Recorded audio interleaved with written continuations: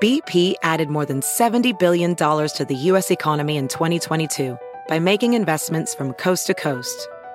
Investments like building charging hubs for fleets of electric buses in California and starting up new infrastructure in the Gulf of Mexico.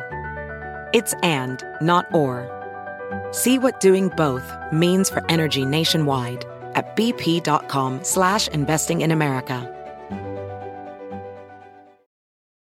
Caesars Sportsbook is the only sportsbook app with Caesars Rewards. That means win or lose, every bet brings you closer to the types of perks only Caesars can offer. Like hotel stays at over 50 iconic destinations, bonus bets, daily profit boosts, tickets to the game, dining, and so much more. Whether you're a new or existing customer, Caesars Sportsbook is always rewarding. Must be 21. Gambling problem? Call 1-800-GAMBLER. Caesars Sportsbook. Don't just spectate, participate.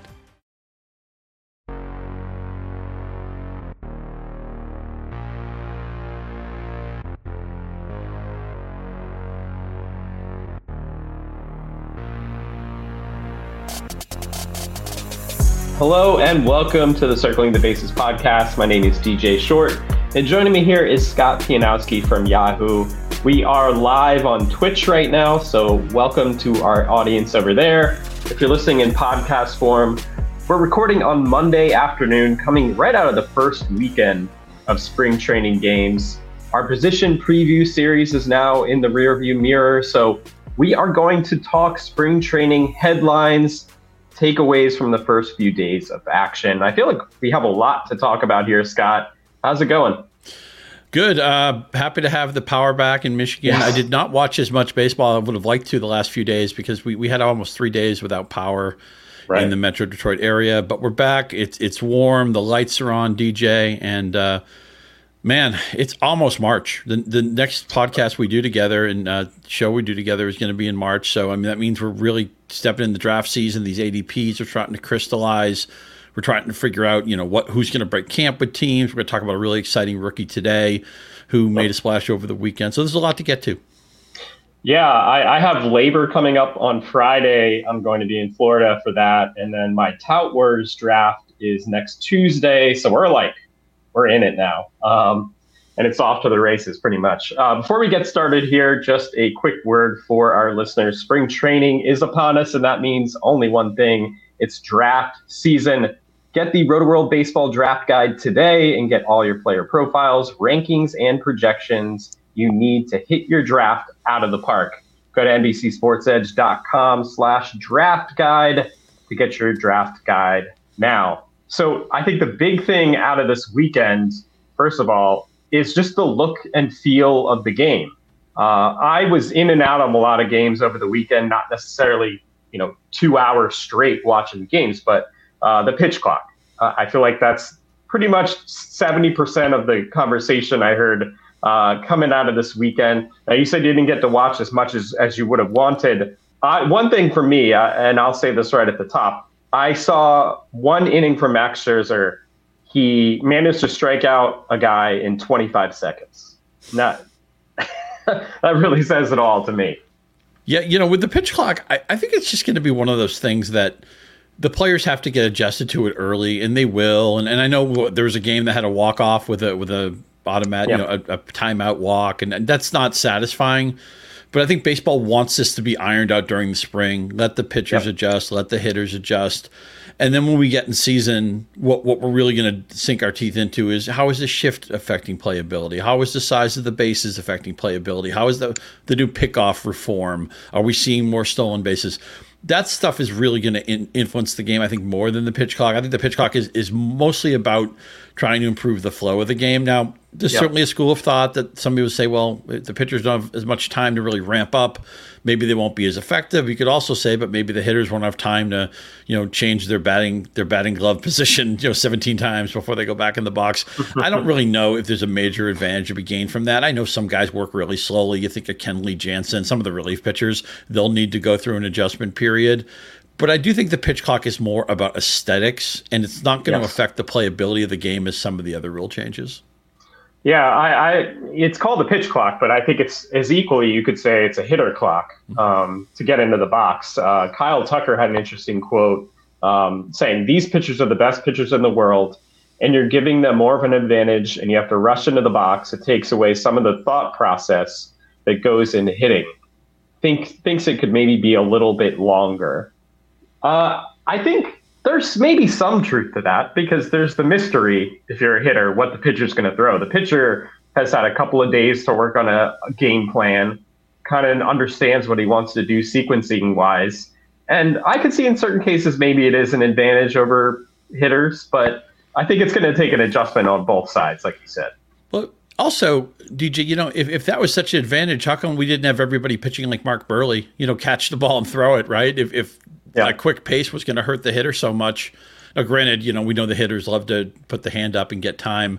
Remember that famous Bo Jackson highlight where he asked for time, it wasn't granted, and he hit a home run anyway? I wonder if we'll see some of that this year. But look, I don't want to sound like an old dated baseball fan. The game could use a better pace. You don't need an hour and a half games or 2 hour games, but the game, I actually like. Not everybody liked the relief pitcher changes they made a couple of years ago, where you can't just come in and pitch to the one guy in the middle of an inning. I think that's good for the game, because whoever went to a baseball game said, I hope we see a ton of relief pitchers today. I hope we see that one, Tony Foss's pitches today to one lefty hitter. That would be really cool. So if it improves the flow a little bit, I'm for it. I do think we've talked so much about the shift. Every day has to be a referendum on why Corey Seager is getting game 37 batting points or whatever it is. But I'm more excited about the shift stuff, the base stealing possible spike that we're going to see. And because look, here's the bottom line with all this. The problem baseball has right now is the pitchers are too good, and that the relief pitchers are too good, and the teams have. We see this so often in sports. Optimization does not always lead to the best product. Okay, the basketball right now, they've figured out the 3-point shot kind of breaks basketball, and so you watch an NBA game or a college game, you're seeing a bunch of 3-pointers, and they're playing smarter. Is it the most optimized version of the game? Football has become a game where passing is more efficient than running, so that teams, there's a lot of copycats and teams throw the ball more. They also realize that you can't hit the quarterback with any ill intent or anything. So that's become a cheat code. What is optimal for baseball, for any sport right now? Baseball's figured out the hitters. What have they done? Because the pitching's so good. They've said, well, forget this three singles and a rally thing. We might as well just swing from our heels, try to hit a home run. If I strike out 155 times, so what? Because so many other guys in the league have done that. So we have a game right now that's smothered with strikeouts and home runs.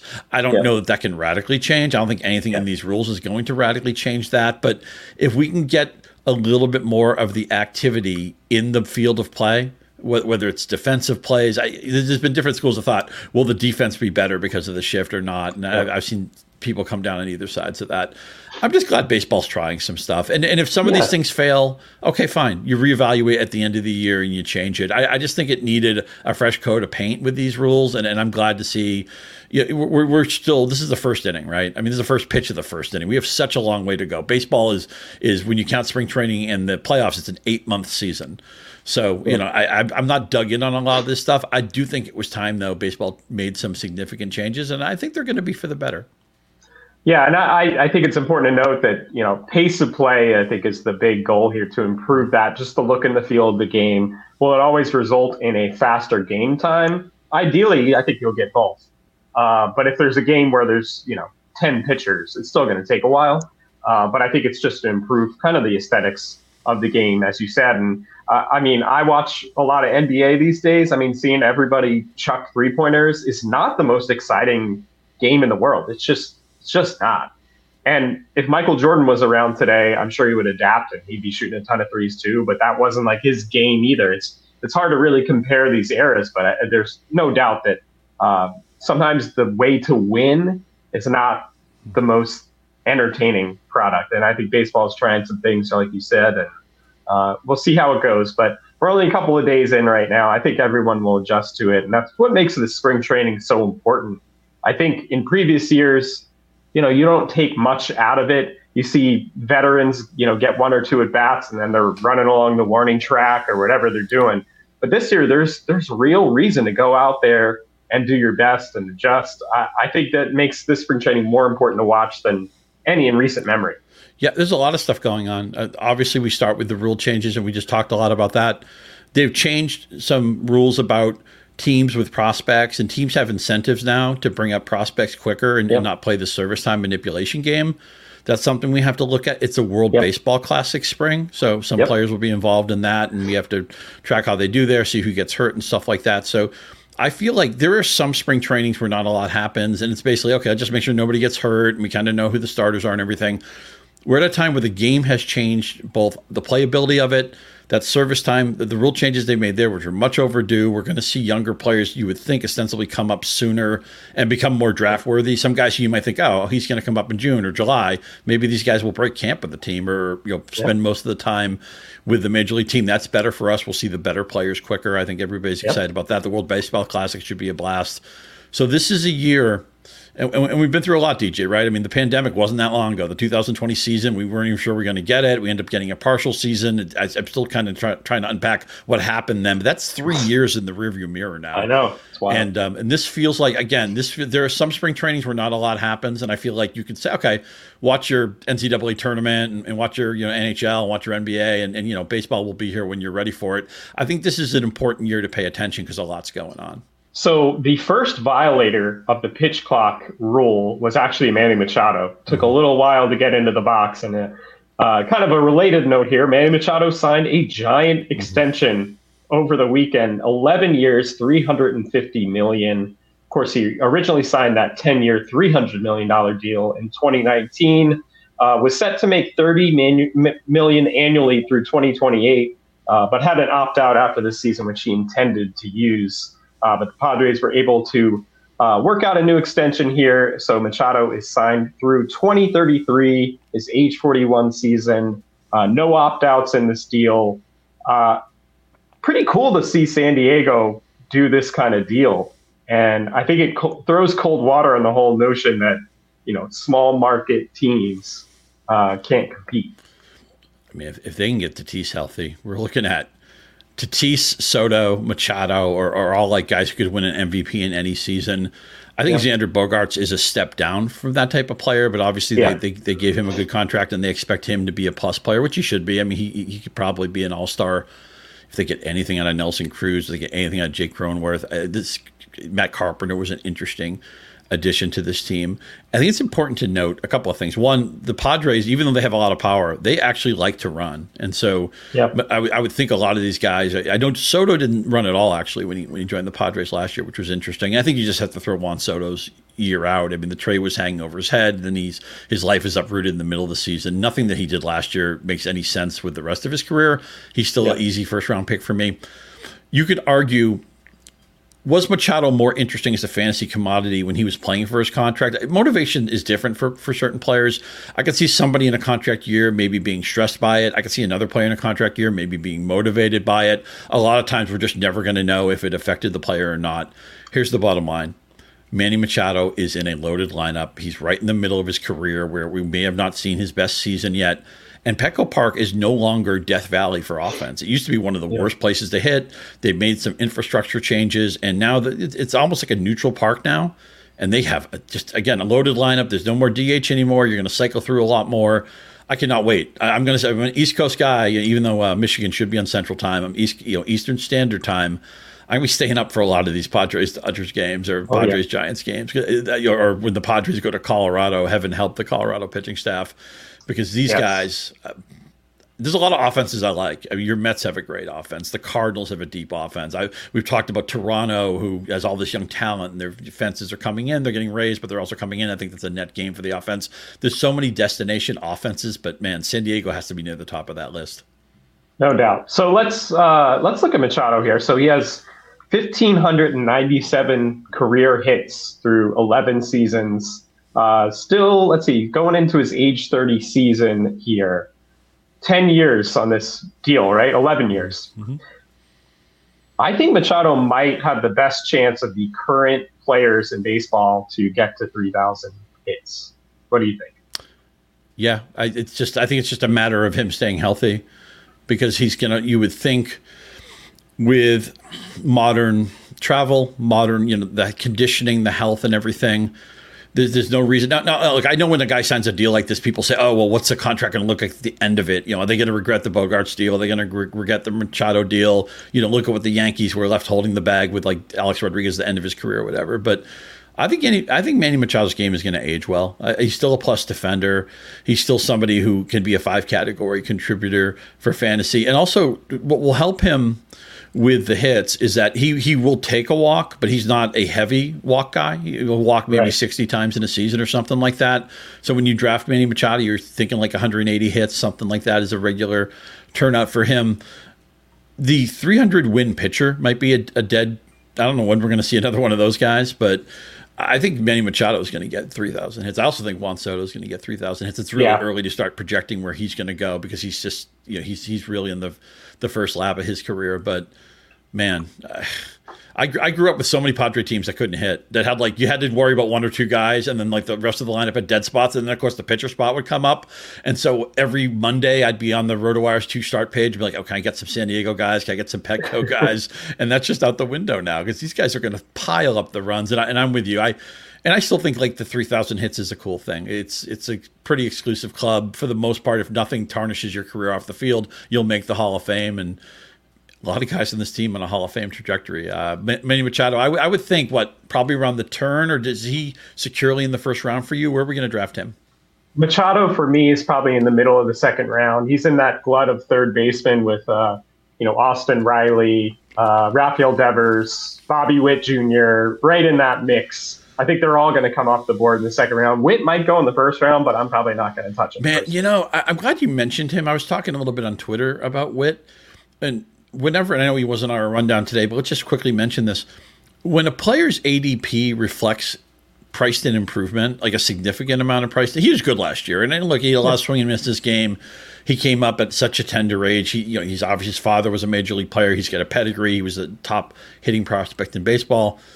He's good, and he's got a chance to be great. But you're drafting him with the expectation that he's great right now.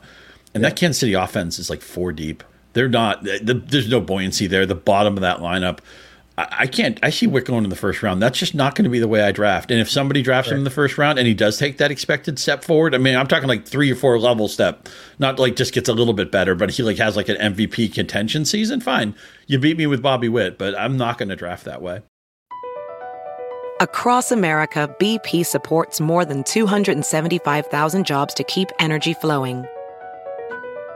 Jobs like building grid-scale solar energy in Ohio and producing gas with fewer operational emissions in Texas.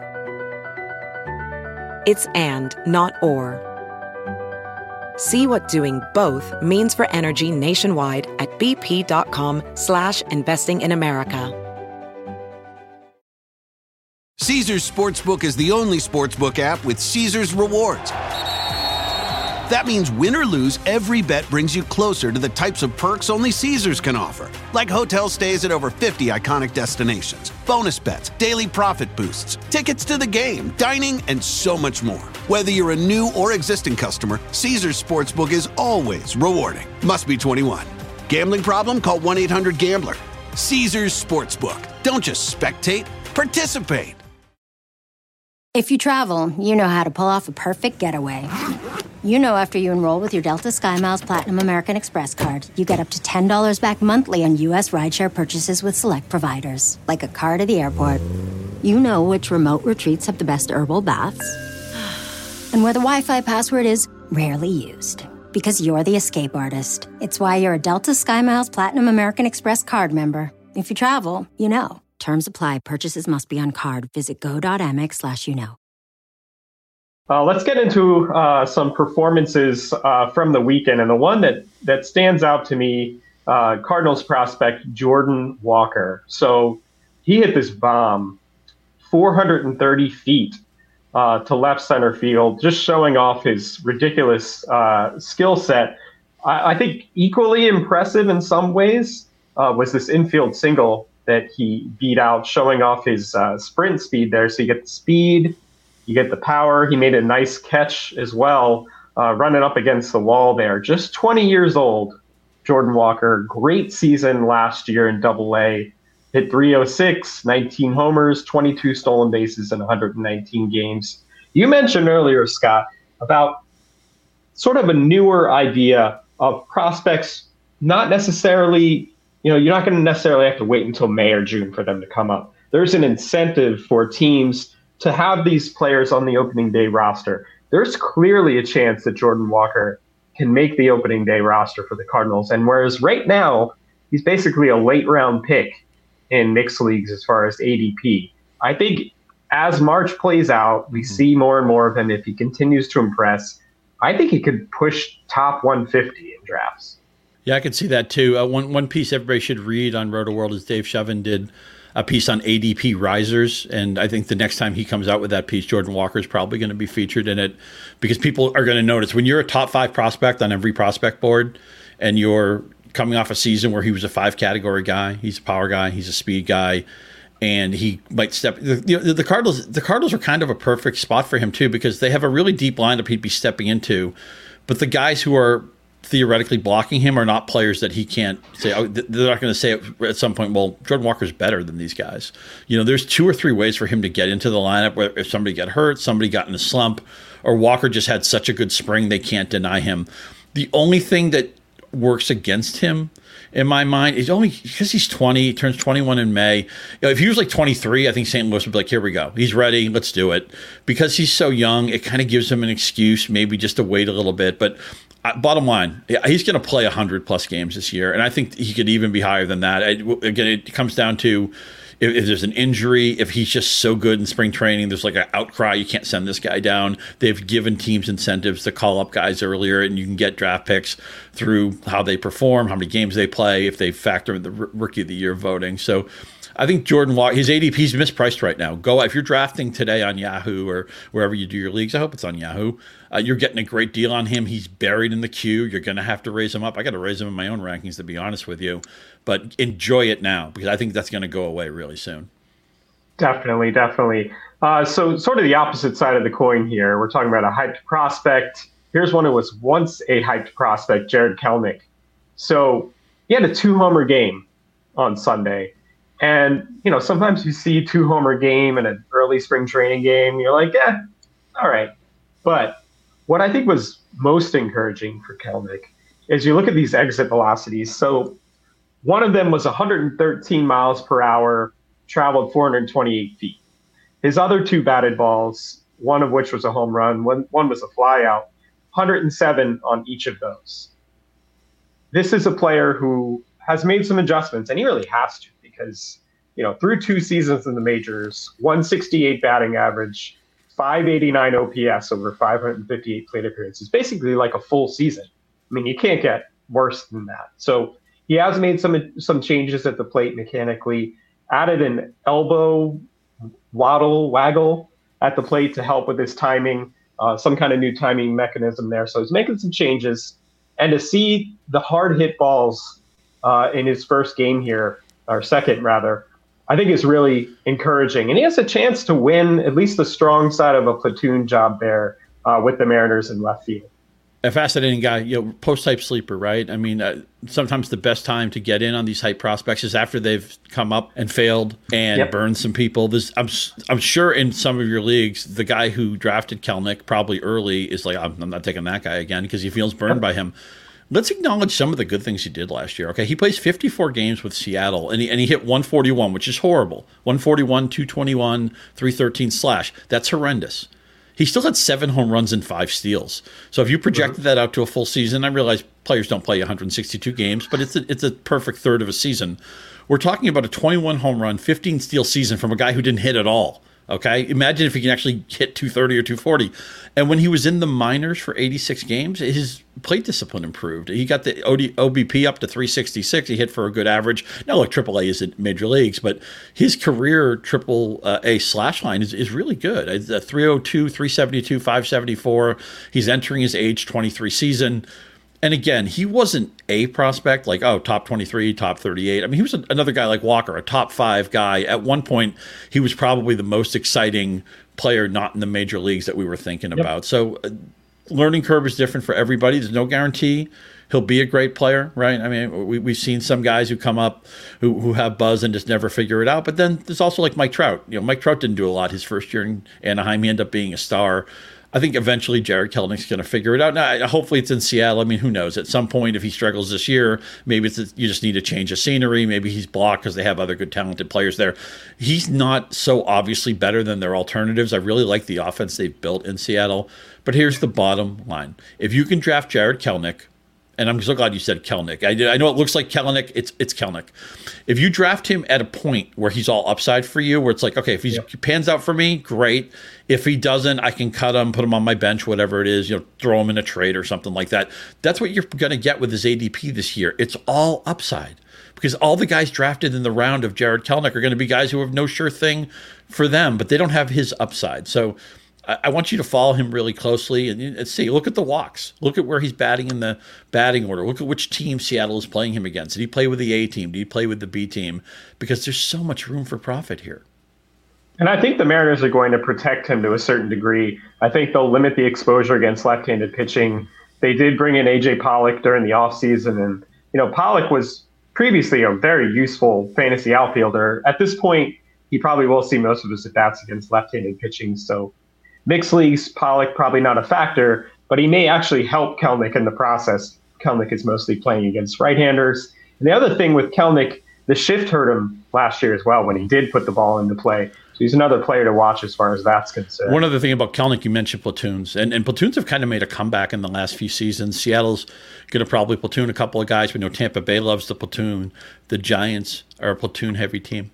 So your format is going to be a big factor in how you handle platoon guys. Because if you're in a daily format, okay, fine. You get the guys in and out when you want. That also makes somebody like C.J. Cron a lot easier to roster because, he's great at Colorado and he can't hit it on the road. You can just daily, you get to do the homework and all that. Although Yahoo does have a start optimal players button that you can push. So to consider that as well. So there are some formats you can make roster changes twice a week. An FBC format is like that. So again, you're going to be able to play the schedule, play your platoon guys in the right spots, play your players who are very home road sensitive in the right spots, that type of thing. If you're in a league where you need to set the lineup once before the beginning of the week, maybe the platoon guys are harder to swallow. Although, again, Seattle may have a week where they play 7 righties or something like that. But Kelenic or any platoon player, and we're looking for strong side platoon guys, it's really hard to have somebody in the short side of a platoon. They just don't play enough. But I'm much more likely to be platoon heavy or platoon favorable, platoon amenable in a daily transaction league or a league that gives me multiple transaction periods during the week. If it's one and done, I'm less likely to roster a platoon player. Jock Peterson's another guy. Great hitter. Yep. He's probably going to hit 25 home runs. If the format is favorable for making changes, I want Jock Peterson on my team. So makes sense. You're talking about a Giant there. Sean Manaea, one of the newest Giants. Really wasn't thinking about him very much. He signed a 2-year, $25 million deal with San Francisco during the offseason, coming off a year where he struggled, had a career-high 4.96 ERA and 28 starts, 2 relief appearances with the Padres. So in his start over the weekend against the Reds on Sunday, he was up in the 93, 96 mile per hour range with his fastball, about 6 to 8 miles per hour north of where he was at this point last year.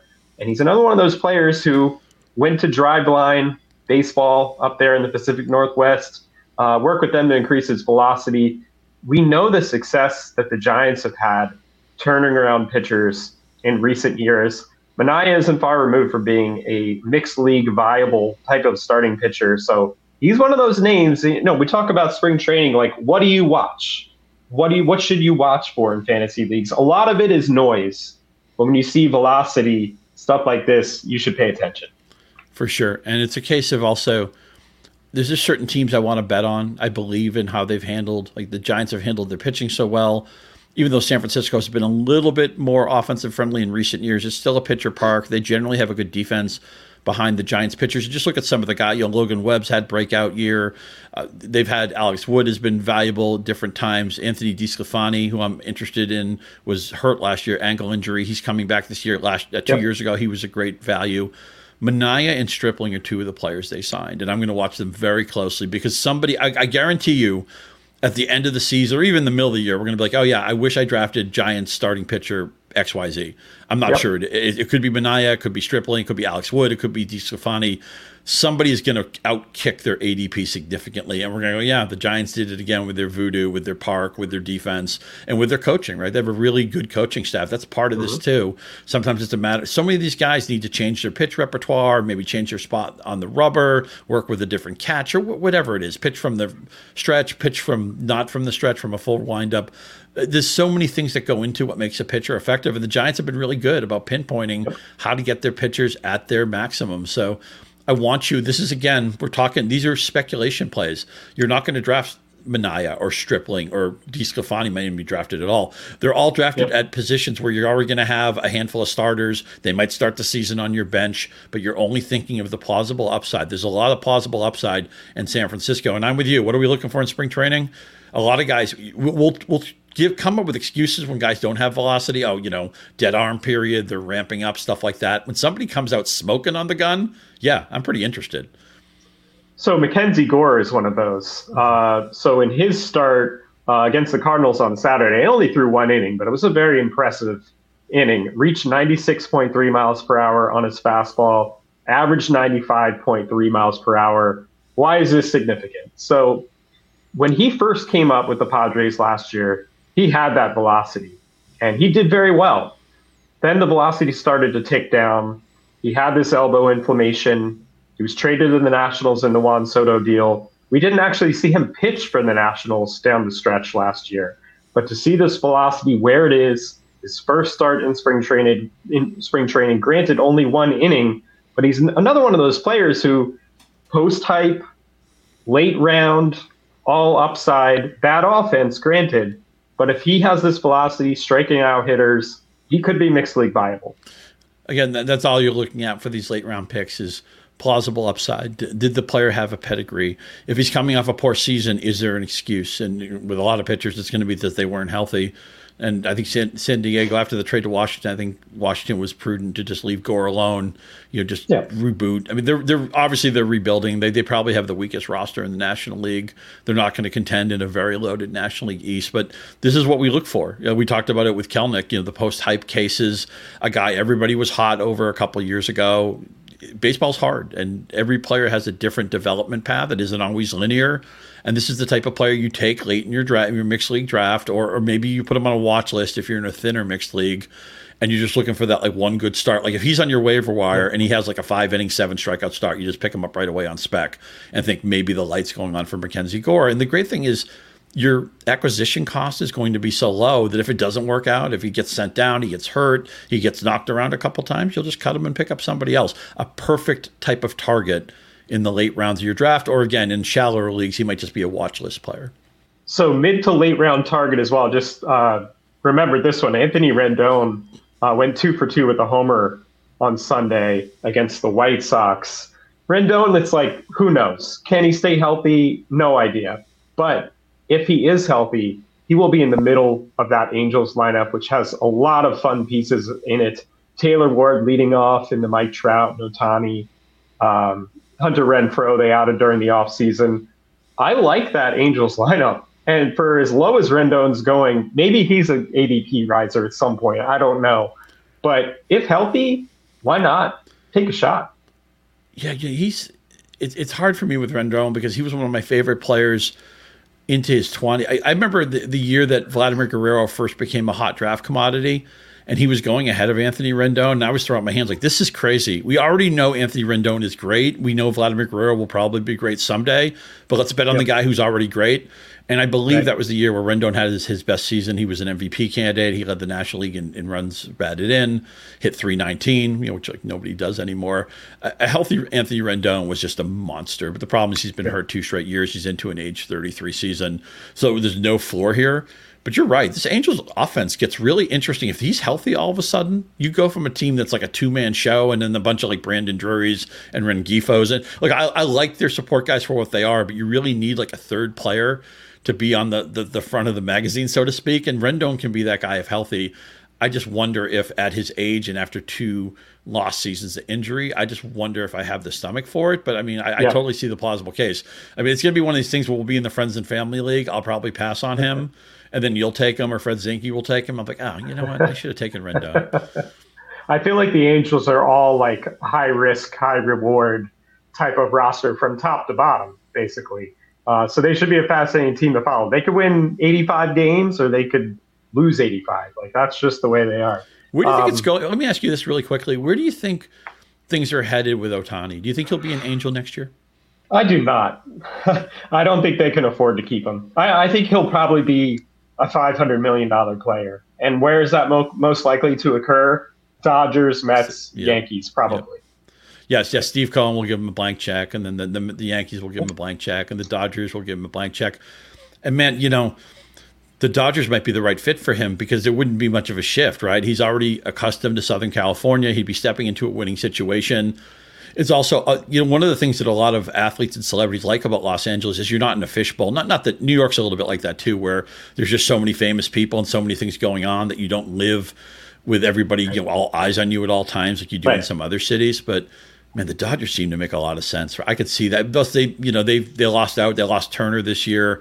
Their team isn't quite as star-studded. Kershaw's eventually going to retire. This might be his last season. I could see them thinking like, okay, we need to push back to the top of this. Maybe they push in their chips. Now, this begs the question, or forces the question: if the Angels don't think they can keep him, does he become somebody who's in the trade deadline talks, or did they just ride the season out with him? I guess a lot of it depends on if the ancillary pieces are successful this year. Guys like Rendon, because if they're in the playoff hunt, they're just going to ride it out. Why would they get rid of their signature player? But if they're not contending, is Ohtani traded at the trade deadline? How crazy would that be? Yeah, I mean, I think to not be in contention under this expanded playoff field when we get to late July, that would be a huge disappointment. That would be another failure for this Angels organization that has had a lot of them. But I would hope they'd be in contention. I guess you never know.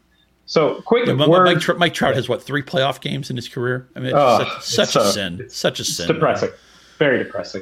And I'd like to see Ohtani get one, too. For sure. Get that big stage. That'd be so good for baseball, too, because he is the signature player in baseball right now.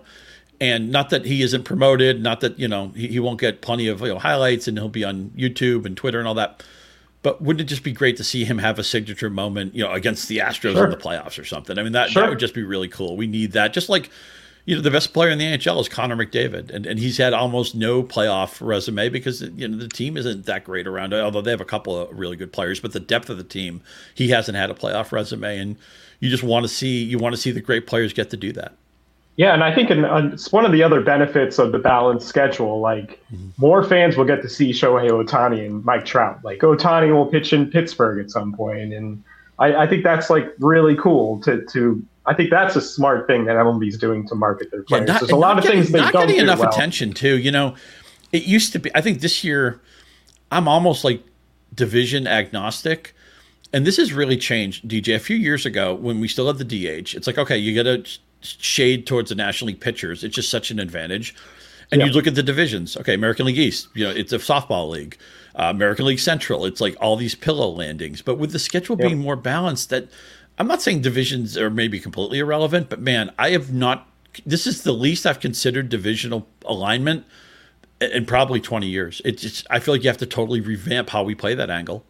Right, and I think there's a lot of the interleague games in the early part of the season too. So it's not like players are going to be acquainting themselves with their new leagues and whatever. I think there's going to be a lot of randomness.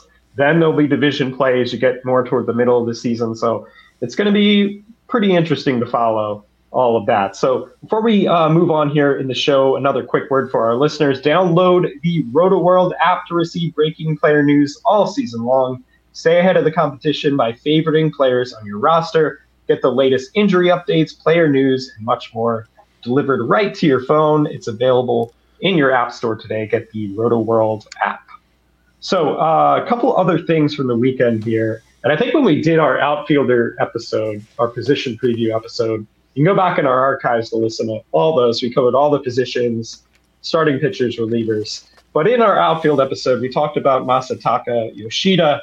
And we kind of, I guess this was the expectation when they signed him, that he would hit leadoff for the Red Sox. It seems that will not be the case, actually. And he's more likely to hit in the middle of the order. And Triston Casas actually hit leadoff on Sunday.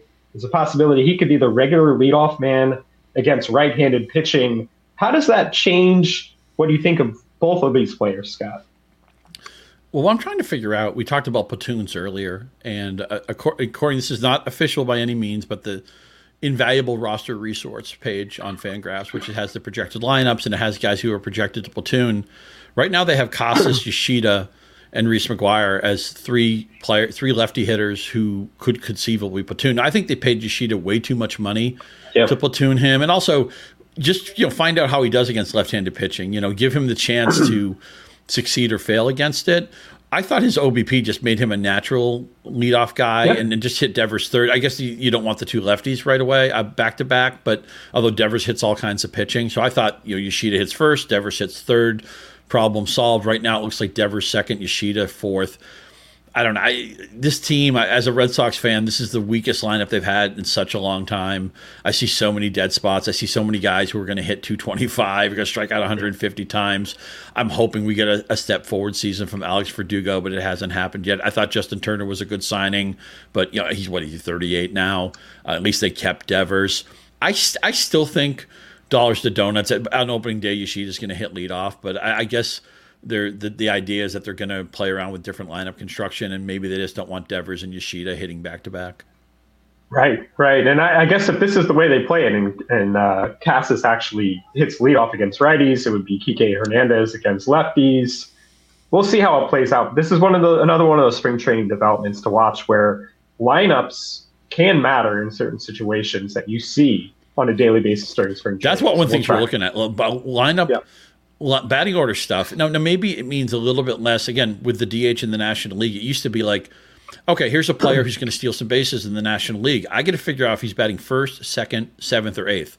Because first or second, that's good. Seventh or eighth, that's a kill shot. Now, since the DH has been universally adopted, that's not as big of a deal, although I still am very lineup sensitive. We've talked about Tommy Edman.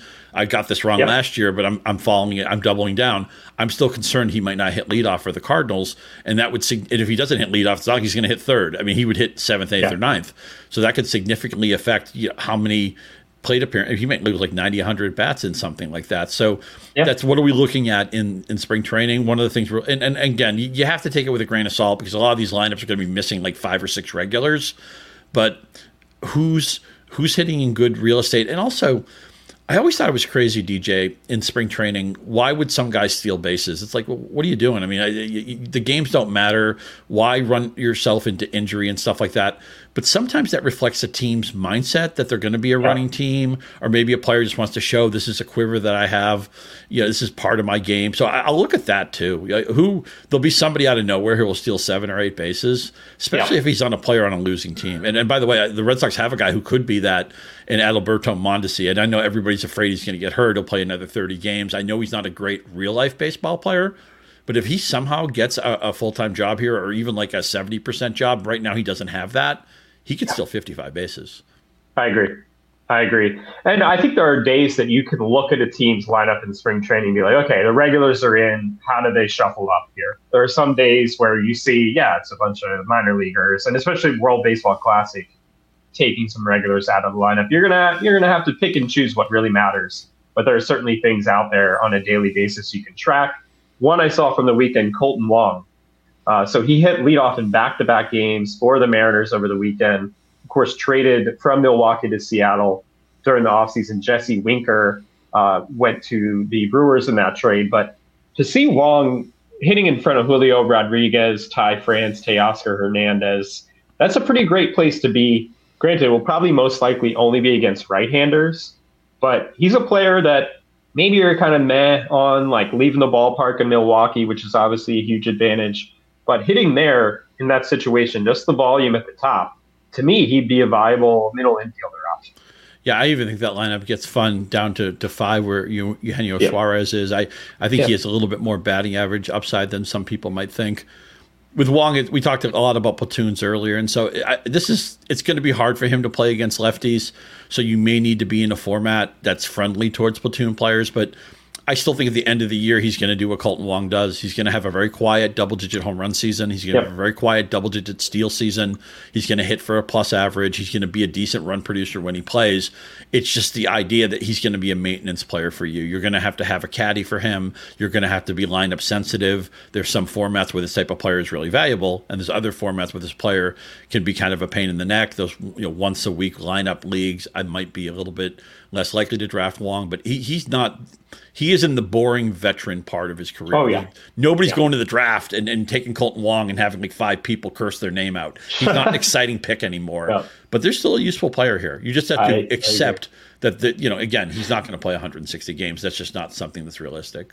Exactly. So we'll finish out the show here with some injury updates. And I know a player you liked a lot. I think cracked your top 20 outfielder, Seiya Suzuki, was scratched from Saturday's lineup with left oblique tightness.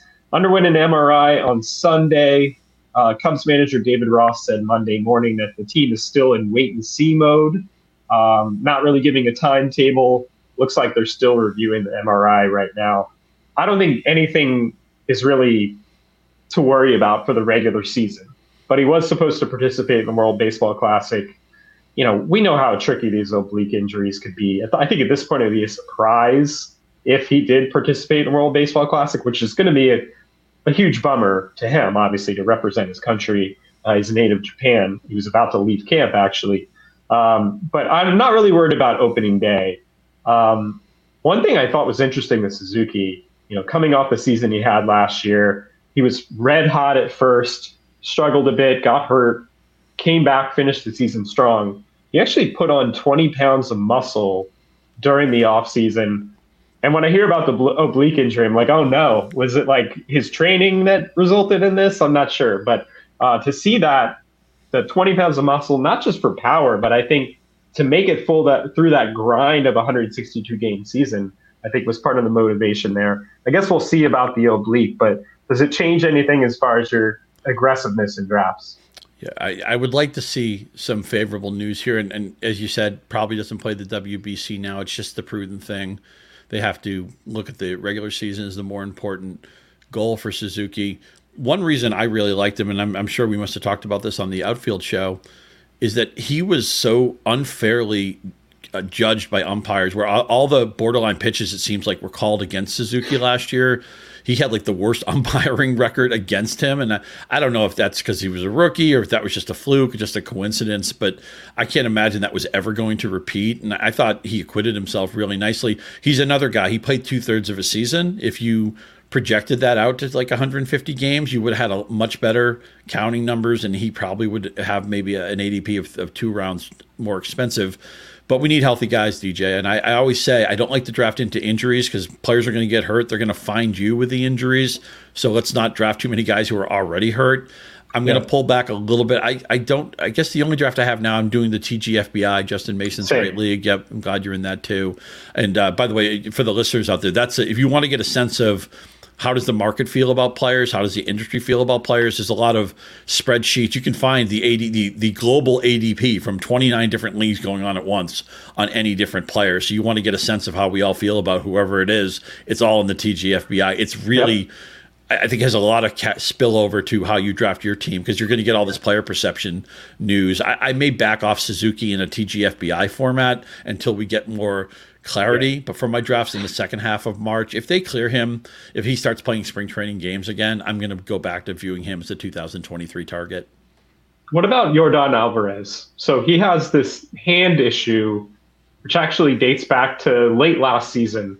I don't think it really impacted him at the plate if you watched him on the stretch and into the World Series, but a little troubling that he didn't, still dealt with this discomfort, I guess you would say, during the offseason. Not even swinging a bat in Astros camp right now, and it's unclear when he will.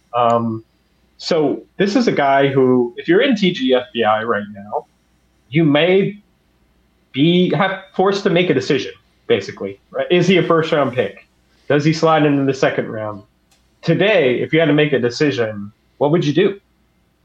It's funny. I actually took Mookie Betts over Alvarez in the middle of labor the mid-labor mixed draft, because the website we were drafting on had Alvarez listed as utility only, and I should have known that he qualified in the outfield, and that was wrong. I would have taken Alvarez otherwise, but you make a viable point here that I'm just so risk-averse in early picks, first round, and I hate saying this because we have Alvarez parked. He's in the middle of his career, batting cleanup for, and I know it sounds like I say every team has a loaded lineup, but I think the best top 7 in baseball might be the Astros. Altuve, Brantley, Bregman, Alvarez, Abreu, Kyle Tucker, who might be the best hitter of all of them, although, man, Alvarez is a monster, and Jeremy Pena, who just won the World Series MVP and is a category juice guy. They don't have a hitting catcher, and we'll see if Chas McCormick does anything. But those top 7, they're going to cycle through. It's going to be a pinball machine. And having Alvarez in the middle of that, he hits righties, he hits lefties, he hits the ball all over the park. There's no right way to – every way you try to pitch Alvarez is wrong because he hits every kind of pitching. But if he's dinged up, man, I just – and maybe this is part of the DeGrom principle, like where the last couple – and I know pitchers and hitters are apples and oranges, but the last couple of years I just said, screw it. If Jacob DeGrom's healthy, he's the best pitcher in baseball, it's going to give me such a leg up, and I got burned by that. I felt like I put my hands close to the fire and got burned, and I'm going to need a positive flow in Alvarez's news story before I draft him in the first round, and I hate saying that because I think he's the best hitter in the American League.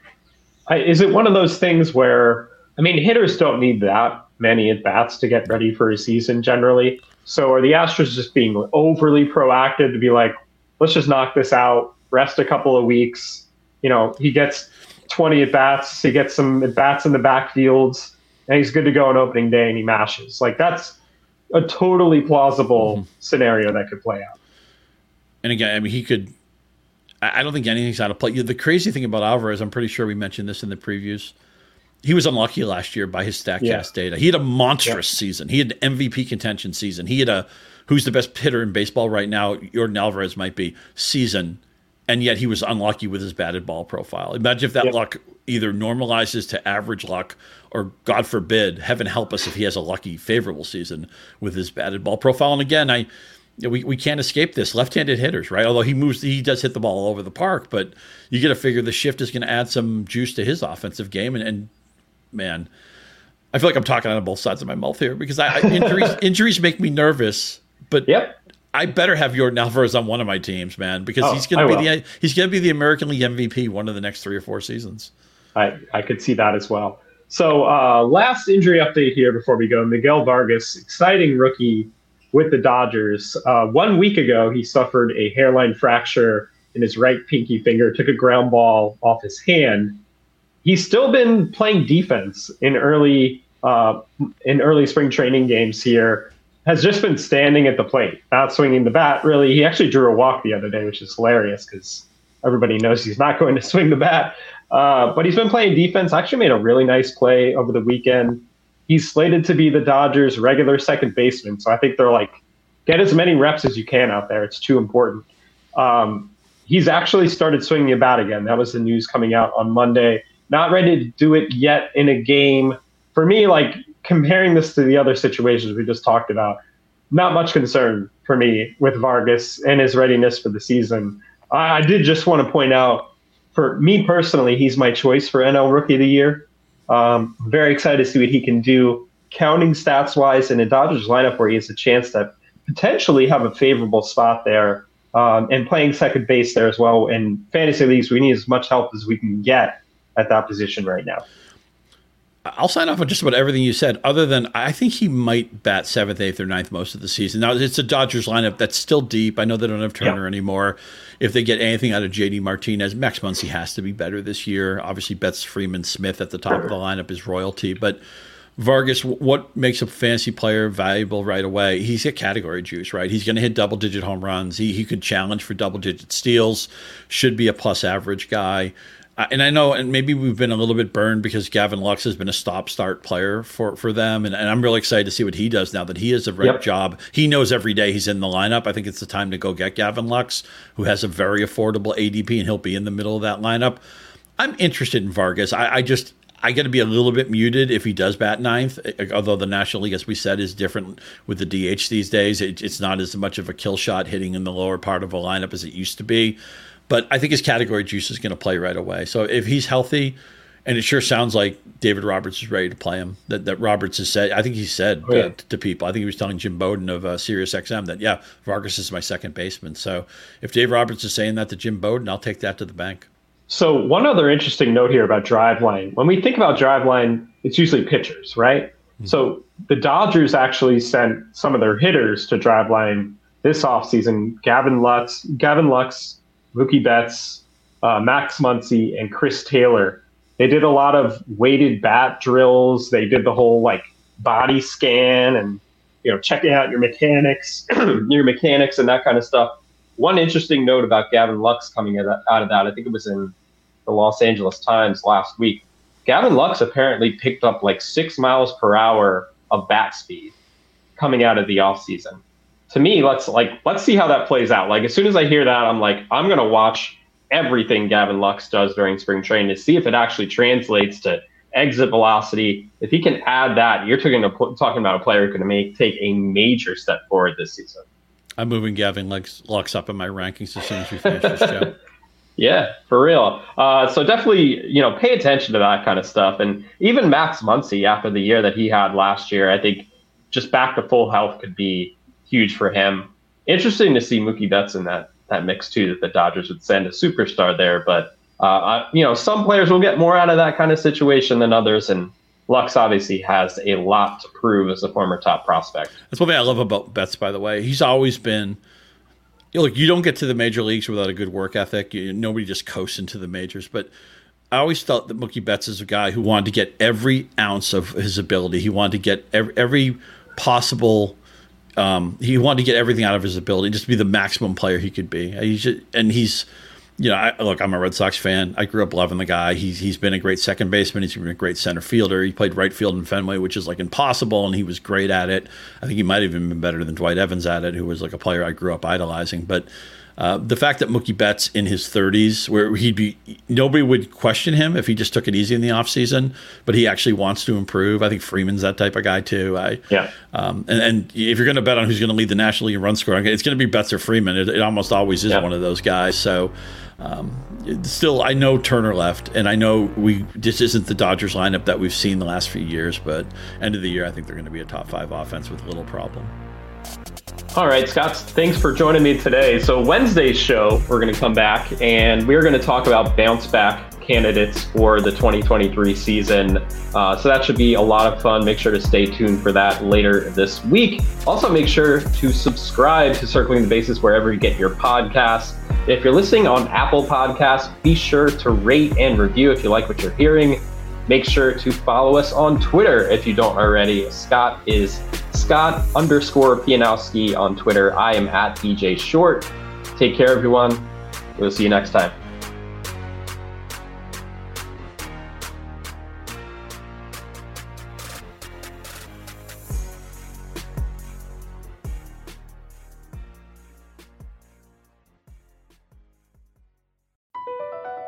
Across America, BP supports more than 275,000 jobs to keep energy flowing. Jobs like building grid-scale solar energy in Ohio and producing gas with fewer operational emissions in Texas. It's and, not or.